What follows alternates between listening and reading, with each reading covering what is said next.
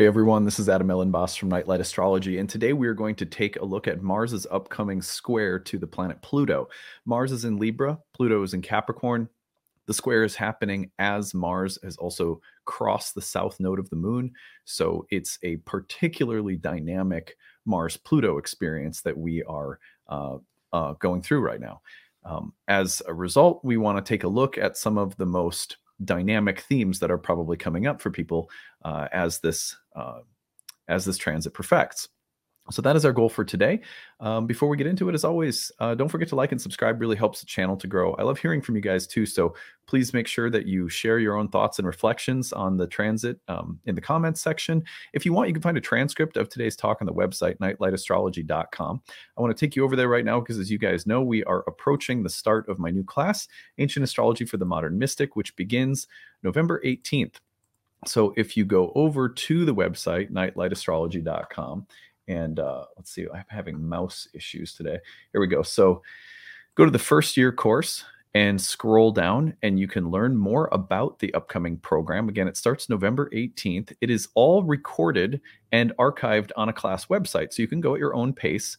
Or if you want, you can attend the live classes. So it's kind of, for some people, we have people all over the world in different time zones who follow along with the recordings. We have a lot of people who attend the live webinars. So you can choose either go at your own pace, attend live. As the program goes on and we complete new units of curriculum, we also have breakout study sessions with tutors, and we have a discussion forum where you can ask questions, where we also have a staff of tutors available for you. So it's a really well-structured program with a lot of support for people who want to go very deep, especially if you're pursuing, a professional path. You want to read charts for other people, maybe even go full-time. We have had many students who've come through the program who are now practicing astrologers, but also a lot of people who come through because this is your hobby. This is your passion. It's a bit like, you like to play an instrument. Just because you're not going to be a professional doesn't mean that you don't enjoy a lifetime of playing guitar. That's something I've been doing a lot of lately. But either way, the program is set up to meet you at the level of interest that you have. There's enough material outside of class with bonus lectures and reading assignments and quizzes and bonus videos and stuff like that, that you can really go as deeply as you want to. There's also an optional certification exam at the end of the year. But then a lot of people just take the classes and they approach it a little bit more casually because their intention is a little bit more laid back. So we kind of have designed the program to be as deep and immersive and intensive as you want it to be based on what you're hoping to get out of the program. But at any rate, if you have any questions about it, you can email us, info@nightlightastrology.com. And be sure at the bottom of the page to check out the enrollment options. Early Bird saves you $500 off. There's a 12-month payment plan you can use to stretch the tuition out over 12 monthly installments. And we also have need-based tuition. So if you are someone who wants to take the program, but you can't push yourself outside of your means, we get it. We don't think that people should have to put themselves in harm's way financially to take a spiritually enriching program like ours, or we just think in general that astrology should be accessible for people financially. So if you want to study, you need a little help, you want to work within your budget and your means, we get it. Please use the tuition assistance, apply for it. We'd be glad to work with you and your situation. So, and again, any questions, email us, info@nightlightastrology.com. All right, now let's go back to the aspect that is perfecting in the sky at the moment. My mouse is like, it's almost like my mouse has a cold or something. It's like moving really slowly, and I probably need to change the battery is what I'm guessing. But anyway, let me slowly get this situation. Here we go. All right. So we're looking at Mars's square to Pluto. Mars is in the sign of Libra and is going to be squaring Pluto over the weekend. And so I'm going to bring this up on the screen so that you can see it. There we go. And here we go. So you'll see there is my glacial pace with my mouse. I apologize. All right. So here we go. So here's Mars in Libra, and it's just crossed the south node of the moon, which we also talked about this week. Now we're looking at the transit of Mars to Pluto, which is perfecting over the weekend. So let me see if I can, I'm going to see if I can slowly advance this by a day. And you'll see that the square comes in between Sunday and Monday. So that's the Sunday, October 8th into Monday, October 9th. So that square is powerful for a variety of reasons. One, we have an eclipse coming up in Libra on the 14th. Two, Mars has just crossed the south node of the moon. It's not in great dignity, and it's squaring Pluto, which can be pretty volcanic. It has a very powerful way of showing up in our lives, especially if you have any planets at the late degrees of cardinal signs. That would be Aries or Libra, Capricorn, or Cancer. Planets at late degrees of those signs right now are getting, receiving the square or opposition or conjunction from Pluto, and then Mars is going to be activating it as well and maybe creating like a T-square in your chart or something. So it can be a pretty bit dynamic one, especially if you have planets at those late degrees. But I want to speak more broadly today about what you can expect thematically from Mars's square to Pluto. A lot of people get freaked out about this one. This is one of those combinations that I could easily add to my list of, videos that I've been making on how to avoid astrological burnout. Don't be afraid of Pluto. Well, one you could add to the list would be don't be too afraid of Mars and Pluto getting together. Although, there are certain combinations of planets that, they have a reputation for being more dramatic than others. And this might be one of them. But I think that there are reasons to be excited and optimistic about this transit and the things that it can do for us positively. And again, if we're learning to live a reflective lifestyle where we look at the planets as teachers, guides, as the kind of beauty of the cosmos unfolding in archetypal waves and patterns. If we move toward any astrological transit with that perspective, we tend to receive and experience the transit from a better place. We have an appreciating capacity in us for existence itself. And if we tap into it, it actually grows. Anytime that you appreciate reality for what it is on its own terms, it's as though your capacity to appreciate reality on its own terms expands. And that's really what astrology is helping us with at the end of the day, in my humble opinion. One of the things it's helping us with. Anyway, so here are 5 things that I want us to think about as this square comes through. Again, usually with my list, this isn't like in order of the most important or anything. The number 1 would be eruptions of Mars energy. Eruptive because often when you pair Mars with Pluto, you get that kind of the force of Mars coming up from a subterranean, underworld, unconscious kind of place in dreams or in moments of, where there's powerful surges of energy where Mars shows up almost like, there's been a kind of, a pent-up development below the surface where it's not as easy to see what Pluto's doing in the unconscious and the things that are growing beneath the soil in the garden, before they show themselves, kind of a Plutonian image. Now, that does not mean that what is going to come up from the unconscious is automatically bad, evil, destructive, dark, chaotic, difficult. Most of the time, as we talked about when I spoke about people not being too afraid of Pluto recently, is that most of the time those things that come from the unconscious are here to help us grow and heal and learn to live a more soulful life. So I really fundamentally think that all of the planetary combinations are trustworthy in that sense. But when Mars comes up from the unconscious, sometimes what'll happen is you'll find yourself suddenly angry, or you'll find yourself suddenly acting very forceful, or somehow entering into a situation that's confrontational or challenging or frustrating. This is Mars and Pluto sometimes is like, suddenly I'm finding that I have a fever, like heat is a Mars quality. Or, I get so angry while I'm chopping vegetables that I clip my finger a little bit, right?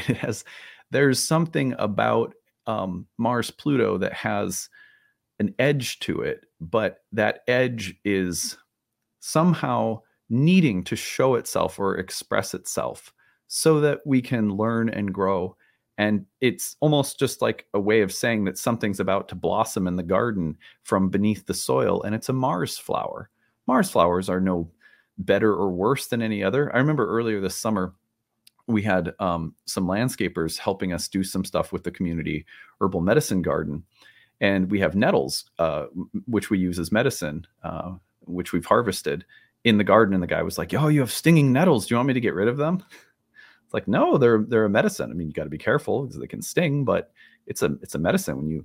When you dry out the nettles and you boil them and you make a tea or like an infusion or something, they don't sting anymore.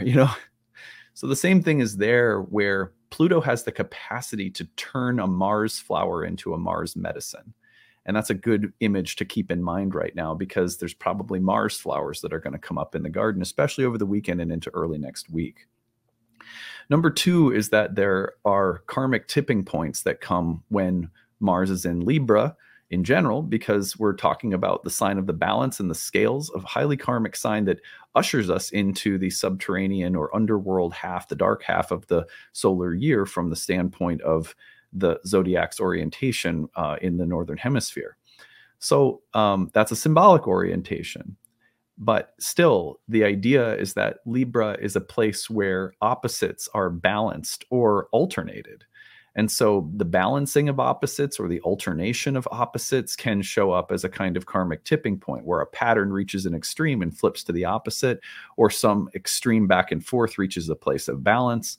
For that reason, when Mars hits Pluto, which is also a highly transformative, purgative, healing, but also a planet that represents, like we said earlier, a kind of Mars blossoming from a subterranean or more unconscious space, this can act then as a much more like robust moment of karmic balancing or calibration. And we have to remember that on the 14th and 28th, we have eclipses coming up, and the first one is in Libra. So a karmic tipping point would be another fair way of describing this time. I think for the most part, these moments are things that we anticipate. And as they come up, even if it's like somewhat unexpected, it's not unexpected on another level, because it's not like we have zero relationship with the unconscious. When things come up, we go, okay, so I knew that this might come up at some point. Now it's coming up, and how am I going to handle it? And that becomes really important. So how are we going to handle a moment of karmic calibration that might be a little bit more intense or dynamic as it's being brought up through the energy of Mars, but also a great time for action rooted in the desire to temper extremes or balance things or alternate between things, that one extreme or one option to the other end of a spectrum. And it's a good time to take action rooted in an awareness of opposites that becomes more clear to us. Crossroads and decisions. So Mars-Pluto can also represent, again, action and choice between two options. Mars in Libra, one of the reasons that we may consider it to be a somewhat challenging place, when you place Mars in a Venus ruled sign or Venus in a Mars ruled sign, in ancient astrology, we sometimes call that a detriment or an exile, planetary exile. And the idea there is just that it's not, Mars loves to make choices. Venus likes to, harmonize. Let's take unlike things and make them create complementarity. Is that the right word? Yeah. Make them complement one another. Mars has to choose between things.